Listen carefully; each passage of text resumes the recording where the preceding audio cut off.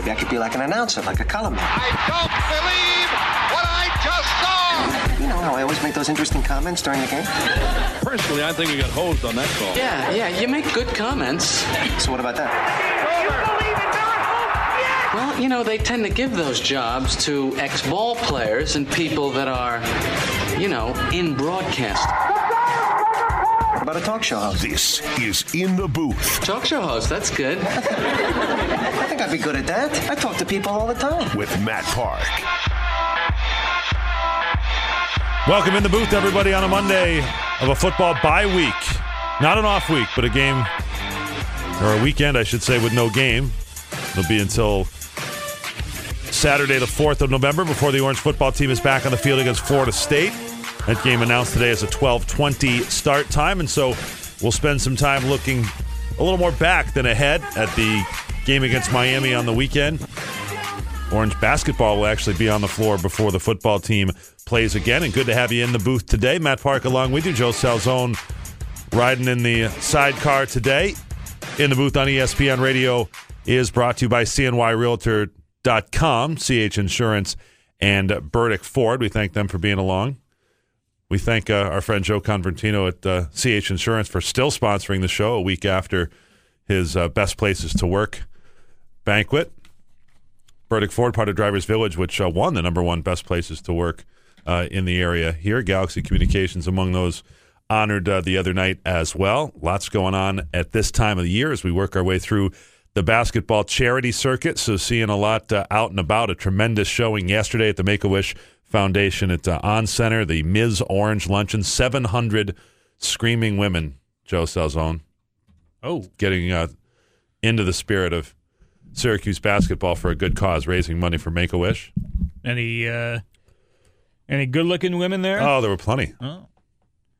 That would 700 of them. That I would not be. I would not work well in that environment. No. What environment do you work well in, Joe? I was going to say between you and Paul. I'm waiting. Let us know when it clicks. This is your work environment, and so that's not boding well. We'll cross this one off the list. We're still in search of environments where you do work well. So am I. Right. So keep looking. But that was yesterday, and then tomorrow night, another of the early season highlights for men's basketball, the Boys and Girls Club Foundation outing, the Hoops for Hope dinner over at Drumlin's tomorrow. So they do a great job raising lots of money for good causes in the area before the season ever starts.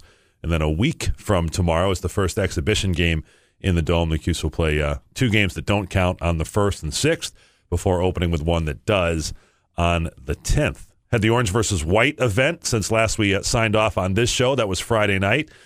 Good look at O'Shea Brissett, Barama Sidibe among the standouts in that game. Frank Howard had a nice shooting game. Tyus Battle did his thing. So people had a chance to catch that. Hope you enjoyed it. If you'd like to chime in on any of that, including the Orange football game from Saturday, you can do it at 437-7644. That's 4 ESPN 44. If you'd like to chime in on the show.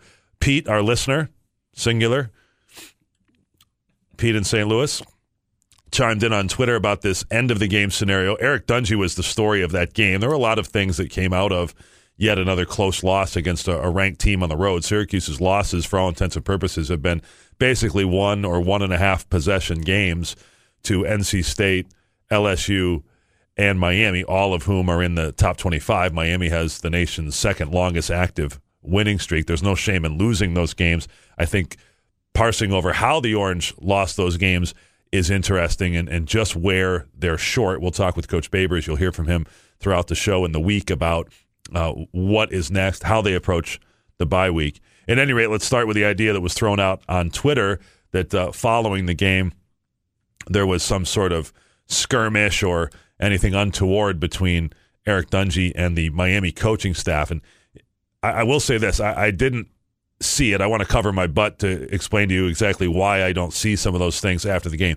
When the game is over, as soon as the final play of the game, and in that case it was all she wrote with a knee taken with something like 20 seconds remaining. So for that 20 seconds, I am scribbling down stats and little nuggets, and I'm taking my scorecard and paperwork, and I'm trying to think, how do I get to the locker room as fast as possible to interview Coach Babers and players for our postgame show. So that's a little inside in the booth baseball there to give you a feel for how that goes. And at Miami, as we'll talk with Bob Wischusen later in the show, easier said than done to get from point A to point B at Hard Rock Stadium. So that's my preoccupation. So if something happened on the field just as time was expiring or just after it, the reason I don't see it is by that point I've got my back turned to the field and I am running out of the booth to get to the postgame show.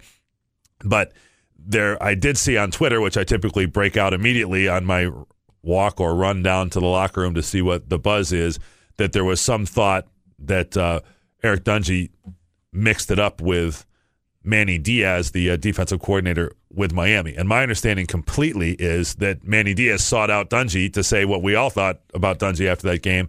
Hey, man, you're a warrior. And what a competitor Eric showed to be in that game. Yes, Eric did, I think, jaw at a Miami player, a couple plays prior to that. It was hotly contested, but I do think all in good sportsmanship and in good fun on that day. And if Manny Diaz did seek out Dungy, as I believe he did, well, of course he did. Dungy had the worst throwing game is probably imaginable for him for all kinds of reasons.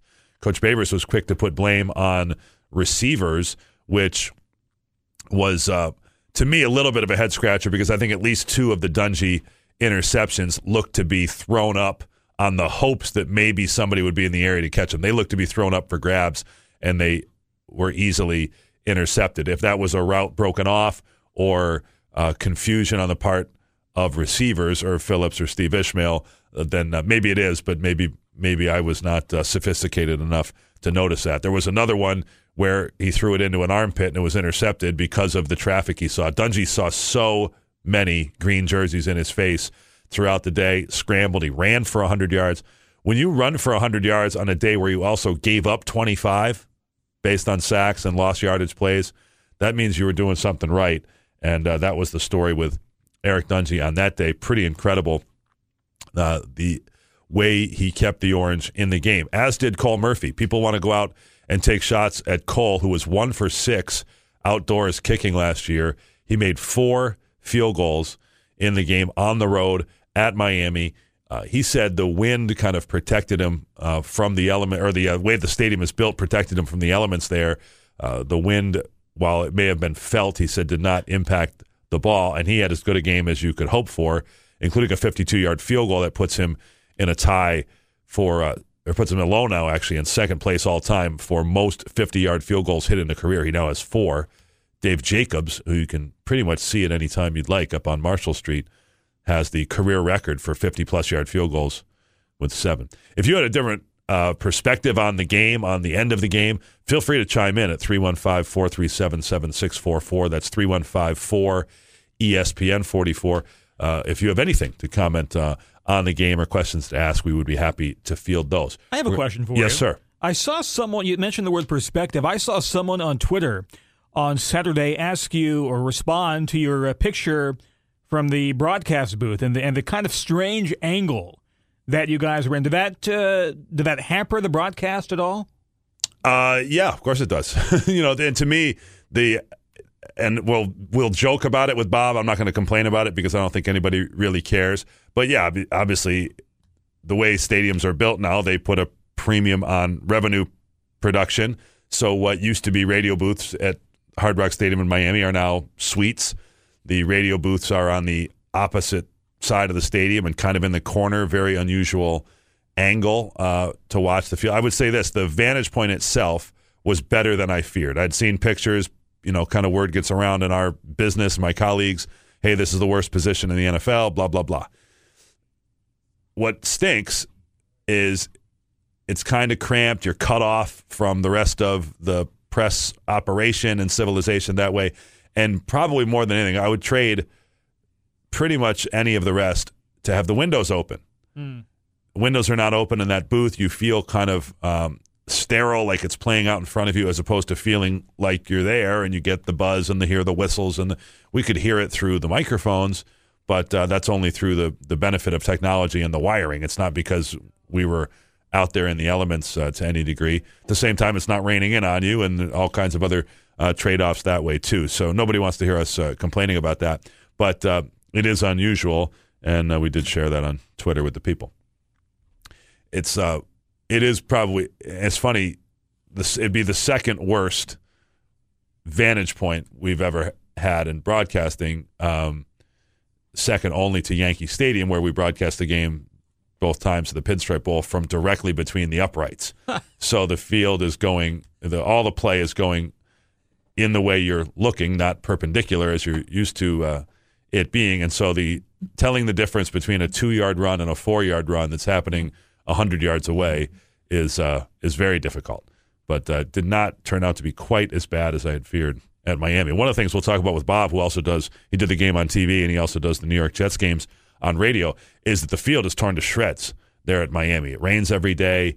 They've had a hard time for players keeping their footing, and I know that was a factor in a close loss for the Jets yesterday. The Jets also were a factor in their close loss to the Miami Dolphins. So we're off and running. Hope to have some news of the day, some sound from Dino Babers, and Bob Wischusen of ESPN and the New York Jets will join us a bit later in the show. You're listening to In the Booth on ESPN Radio Syracuse.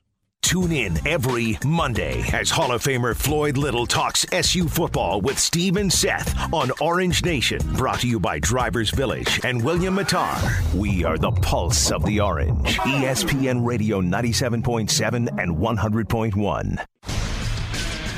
Hey, it's Mike Golick. This is the Pulse of the Orange, ESPN 97.7 and 100.1. This is In the Booth with Matt Park. Still on the run. Here is Deshaun Jackson, finally cut down. It is Mr. Big Stuff, Marcel Darius, who makes the tackle that ends it. What a crazy play. Last play of the game. Desperation play by the Tampa Bay Buccaneers. And the Buffalo Bills, who made more than their share of mistakes today, get away with the victory, a 30-27 victory over the Tampa Bay Buccaneers in a wildly entertaining game. John Murphy, past In the Booth guest and the voice of the Buffalo Bills there on the 30-27 victory for the Bills against the Bucs at Ralph Wilson Stadium, New Era Field yesterday.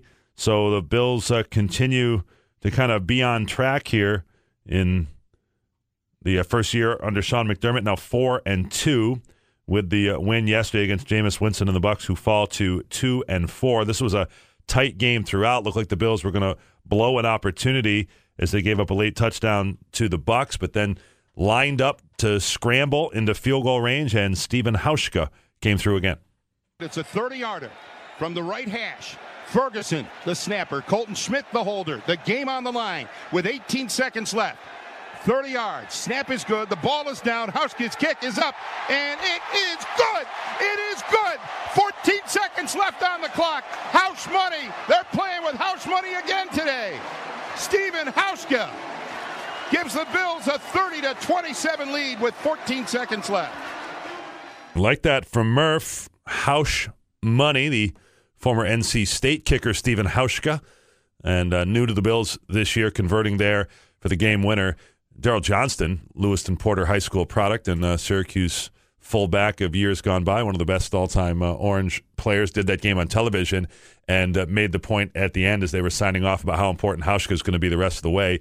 Your kicker is important in close games, and that's what the Bills are going to have. Bills continue to play out of division here for the foreseeable future. Bucs there, and then got the Saints coming in to Orchard Park, and then some here in the next few games coming down the line for the Bills, now 4-2.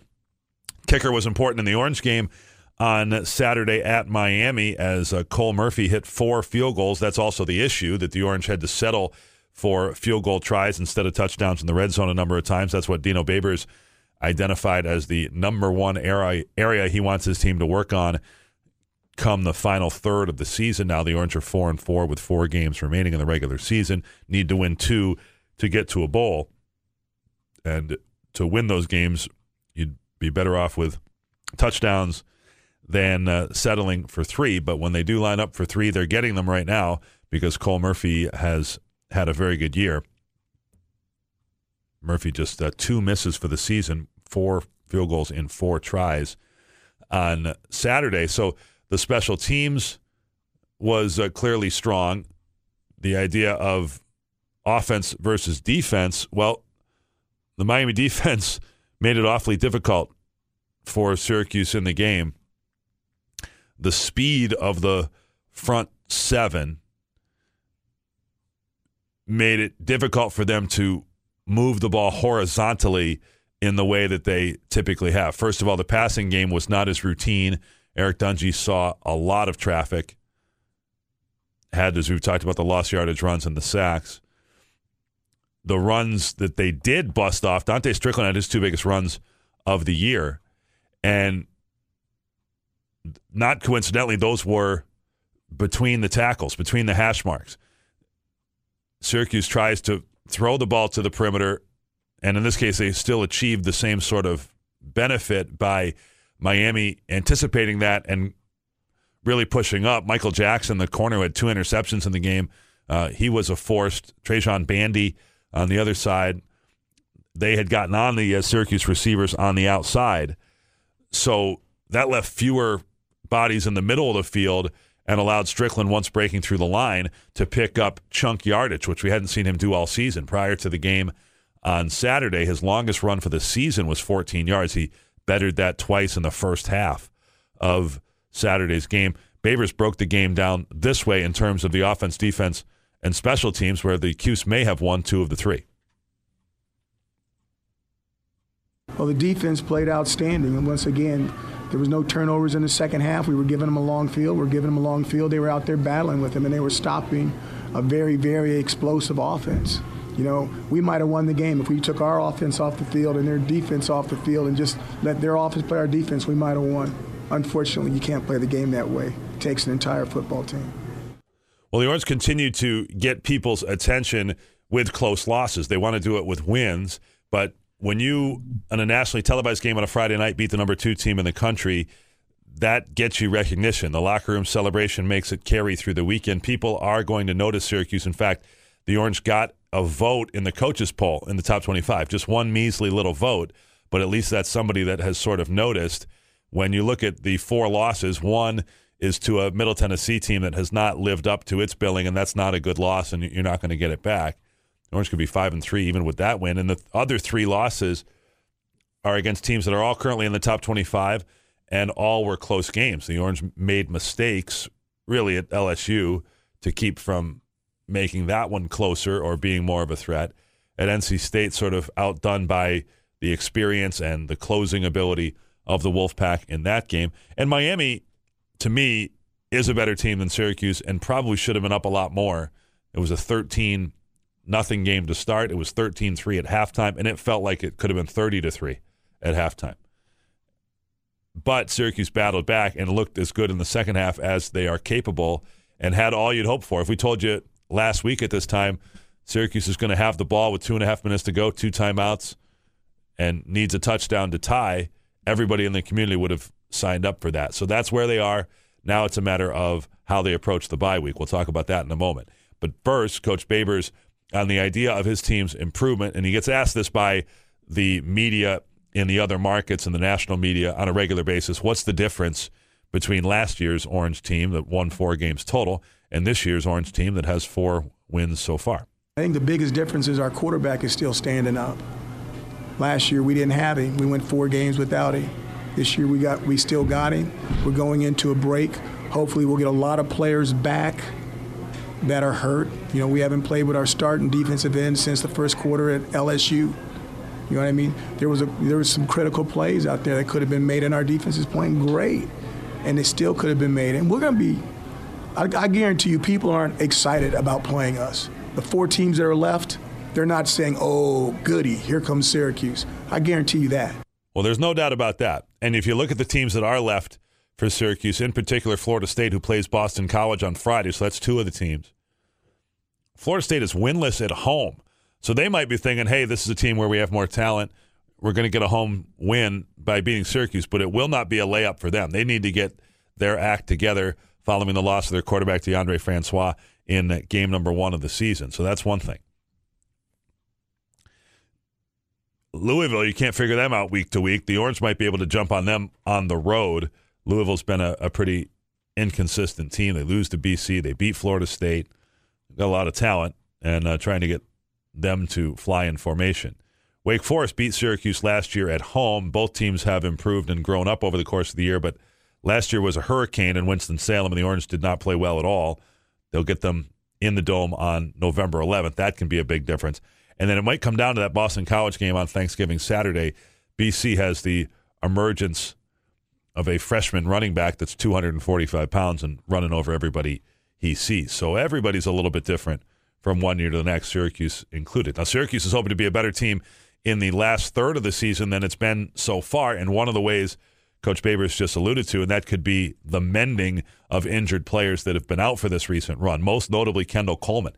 Coleman was playing the best football of his career at the start of this year, had a sack early in the LSU game, the first third down of the game for LSU, missed the rest of that game and all the time since with an ankle injury. But if he is able to get well during the bye week and come back, that would be a big boost. Now you take the guys that have been playing maybe more than they're used to, put them back in their roles, and now if you Coleman back and Josh Black back is another one who's been out. Now your Brendan Barry becomes a role player, Bear Williams more of a role player, Chris Slayton gets a breather once in a while, and those players all become better and fresher. Scoop Bradshaw did not make the trip to Miami. Maybe he returns, and now Coach Babers is hinting that there's a possible return for Antoine Cordy. The paperwork and the idea of do you do that versus getting him a sixth year of eligibility and all of that is something still to be discussed, but it sounds like they're trying to get Cordy back on the field in this case. And so that's really four. They may as well be starters. Black might not be literally a starter, but he's close enough in my book. The other three definitely are. So you're talking about four starters to what is already an improved defense. Paris Bennett and Zaire Franklin are playing at an exceptionally high level. Bennett had 10 tackles in the game on Saturday. So there's reason to see the Orange defense improving.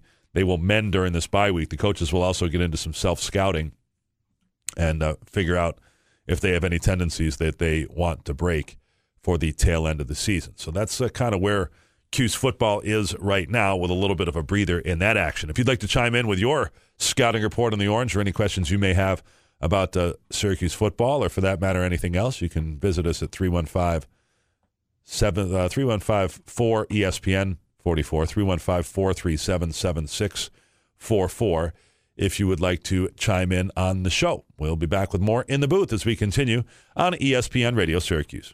Get on the block with Brent Axe.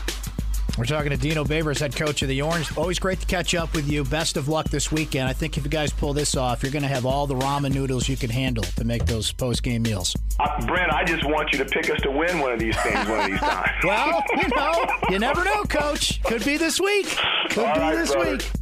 On the block with Brent Axe, 4 to 6. ESPN Radio 97.7, 100.1, 1200 AM and 1440 AM. Live from the DBOffers.com, powered by Drivers Village Studio. This is ESPN Radio. 97.7 FM, Syracuse. And 100.1 FM, Oswego.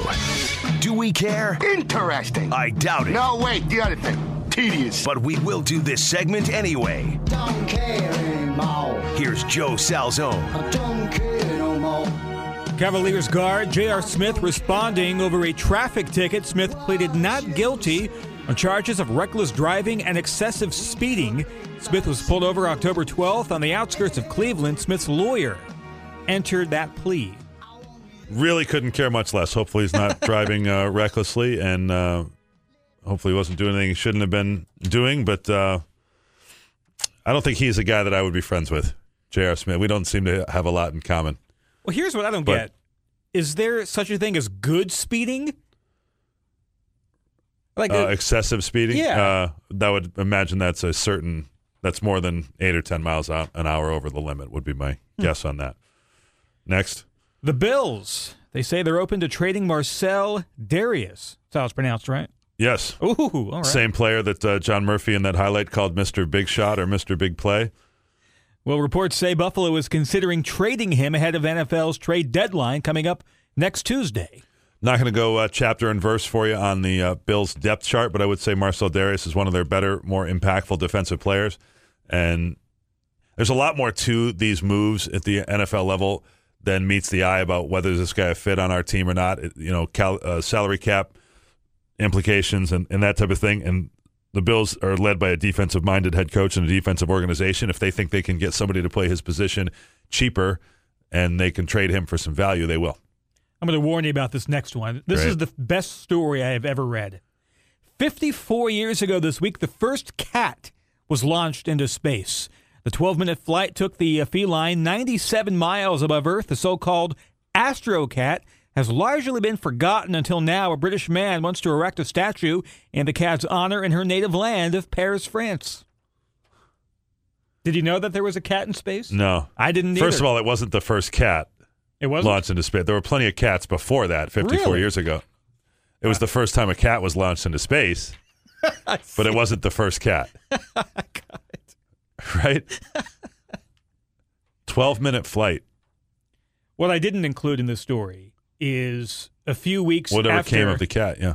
A few weeks after the cat returned, it was euthanized so doctors could find out the effects of space on a being. Great. I didn't want to include that because that's not a happy. There's a man out there that obviously has nothing better to do with his life than to have a statue in the honor of a cat. What is wrong with people? I wonder what kind of close it. We got Frank's on the line waiting. Do your sponsorship. Frank's got to be thinking. They said they had a segment, and I'm waiting through this. Do We Care? Brought to you by Cam's Pizzeria. Cam's, love it first slice. Sorry, Frank. It was sponsored. We got to do those things. I'm speechless. Yeah, just don't be. We need to lean on you here a little bit. There was a lot of cool cats that were up in space way before that feline. Yeah, I got your drift. They didn't take rockets. Listen, you were down there obviously doing your excellent job calling the game. I'm not trying to butter you up, but you are one of the best around in my view. Well, thank you, Frank. You can call that anytime. Said, no, go ahead. You butter me up a little bit more. There you go. Come on down. In fact, maybe we'll have the day that Cam's Pizzeria finally delivers, Frank, you're invited. You've been talking about that for 3 weeks, I think, or I know, 4. I know. You'd think they'd get the hint. Yeah, they may, but I doubt it. This season, maybe next year. You were down there, obviously, calling the game. How bad was that football field that they put those people on to play a football game? And I realize it's a pro stadium, and I realize that the weather could have been a lot worse from what I understand. Correct. Than it turned out to be. But how bad was that? Let's say this. It's a pro stadium, so they in a place that shares with college, so they could have up to 2 games a weekend. It's a pro stadium in a place, Frank, where it rains every day. So we were trying to calculate the percentage chance it would rain during the game. It was like, well, it rains at 4 o'clock every day. So, of course, it's going to rain during the game at least a little, which it did, and it could have been a whole lot worse. I think we were all fearing for worse. It looked a whole lot worse in the Georgia Tech game the previous week if you watched that on television. My understanding is it was new turf, which is really the concerning part.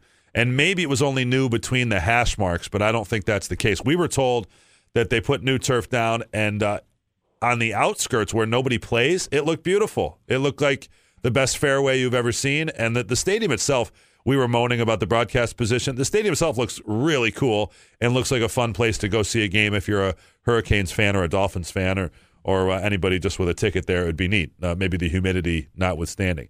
I was just, and I knew that I watched the Georgia Tech game, and I saw the condition at that time, and the weather was a lot worse. But you don't put new turf down anywhere and hope that it's going to be good in a week's time. I wouldn't think so. It's grass. It's got to root itself regardless, and it blows me away that some of these big time programs and pro stadiums just can't get it right. I'm sitting here right now watching a replay of the Michigan-Penn State game, and there's probably not a better grass field in the country than at Penn State. It's amazing, but I felt bad for the kids because I don't like when elements take over talent, and I give a lot of credit to Cole Murphy, by the way, for being able to do what he did, because that was crazy, just deplorable. But anyway, the game was an exciting game. once again, I think Syracuse could have won the game. I went down, by the way, to the LSU game live, and that was one, again, where they could have won. You can take positives out of everything. 4-4 is okay. They got to finish strong. They've got to win a couple. We all hope they do. I think they have the talent to do that. And you couldn't get a bye week at a much better time than they're getting it right this week. So hopefully they'll heal up a little bit. Enjoy your show. You guys do a great job. I will talk to you soon, and I'll be down there as soon as I get the invite next year for Mark's Pizzeria. Cam's Pizzeria. Let's at least get Cam's, the sponsor Mark's, right. whomever.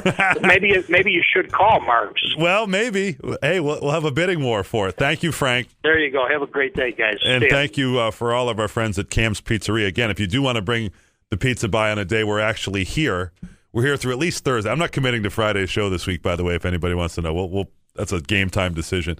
But Cam's, come on down, and we'll invite Frank, and we'll have the whole crew. We like pizza. So here's the thing on the field, and we're going to talk with Bob Wischusen, who was there for both games this weekend here in just a moment. Bob did the game on television for ESPN, also does the Jets games on radio. And I will say this, I don't recall times where I've seen multiple plays where guys wiped out. The Miami kicker, Michael Badgley, he's a good one. He wiped out on the kickoff twice.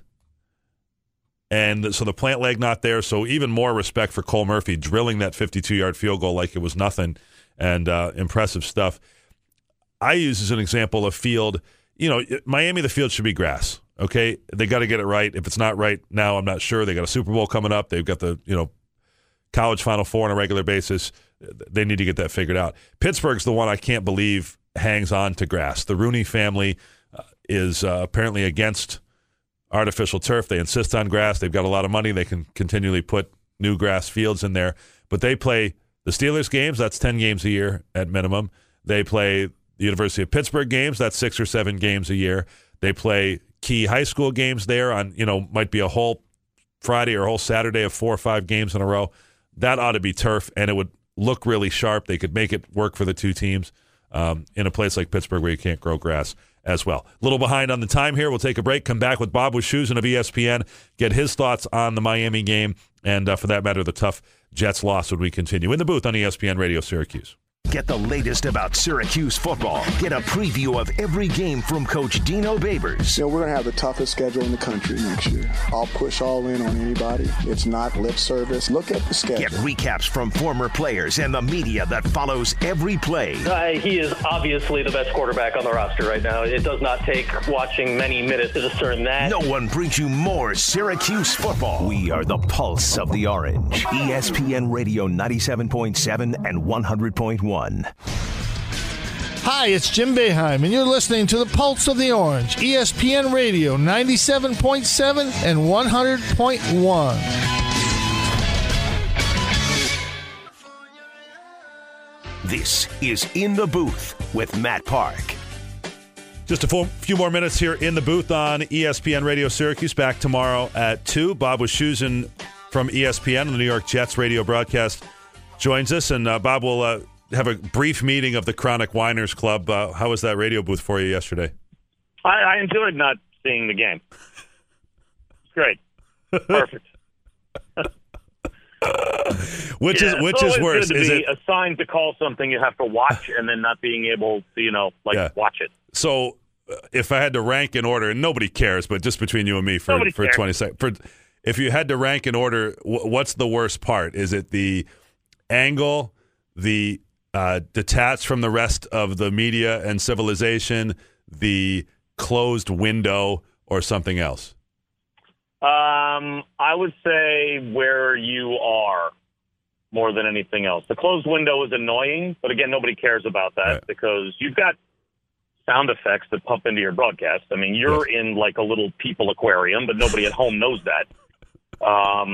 But it's trying to call a play that's happening probably as the crow flies, like 170 yards away from where you are, trying to tell somebody what's happening and where the guy's being tackled and what yard line it's on. And, so it's for the listener, I feel as bad as I do for myself, because someone who was listening at home is probably thinking, well, did he get tackled on the 10, the 7, the 5? I'm trusting you to tell me. Anybody's I'm sitting guess. there going, he might have gotten tackled on the 10, maybe the 7, could have been the 5.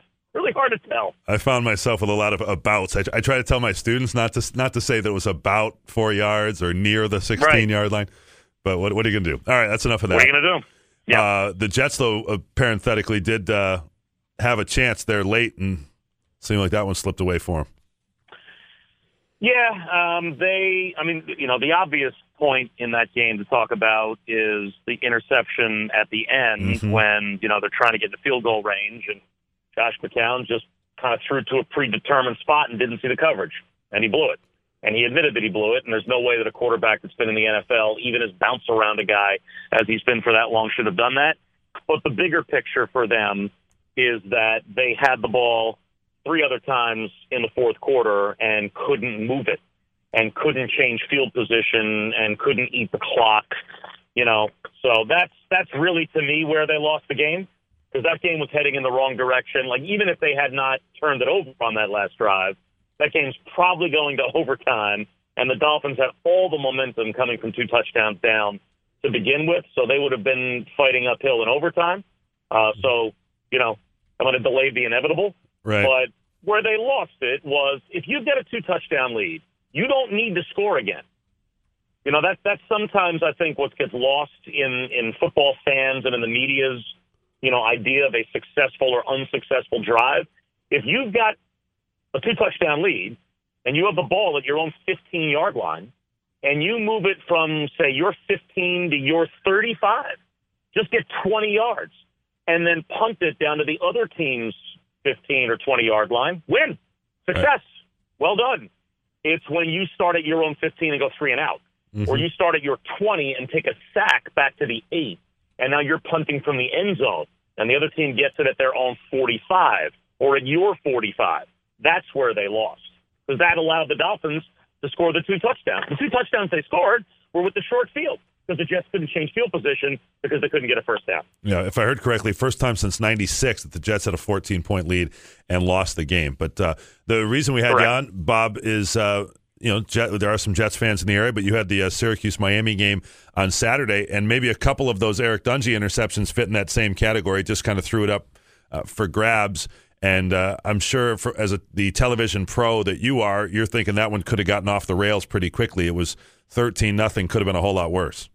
Well, to turn it over 4 times in the first half, basically Brock Eward summed it up perfectly, because he watches all the tape of previous games. He watched Syracuse wall-to-wall this year, and last year we had the Notre Dame game, which was probably, if I remember right, like a mid-October game, right? Yes. It was basically the same time, 5 or 6 games into the season. And he said Syracuse last year, 4 turnovers in the first half, it's 35-3 in the third quarter, not even a game. So the fact that they had the ball, 1 possession game, 2 minutes to go, I know fans hate moral victories. I know when you are right there toe-to-toe with a team, you've got a lead, you want to finish it off. Coming off the Clemson win, if you had back-to-back top 10 wins, all of that, I get the frustration.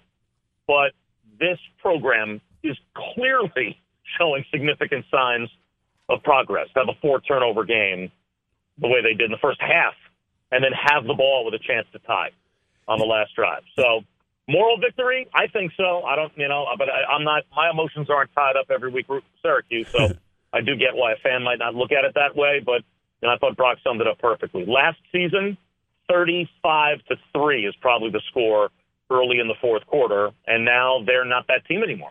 Bob Wischusen of ESPN is our guest. And we thought that applied as well to the LSU and NC State games. You throw a pick on your first pass in each of those 2 games. Those games both in years past would have been significant blowouts, and they weren't. And again, moral victories are kind of weak to be piling those up. But the point is more that the trend overall, the large pieces are headed in the right direction. And now it's a matter of closing these out. We only have about 2 minutes left, Bob, but I wanted to get your thought on – you see a lot of football, college and pro. You're in the Big Ten a lot, around the ACC. When you see a guy like Dungey, and then you have an NFL game every Sunday, Do you see an NFL quarterback there? And maybe more relevant to that is how does his heart project? What does that mean in terms of what you've seen elsewhere? He's interesting. I think his delivery needs work. He doesn't throw the ball yet the way an NFL quarterback throws the ball, certainly like on a rope outside the numbers.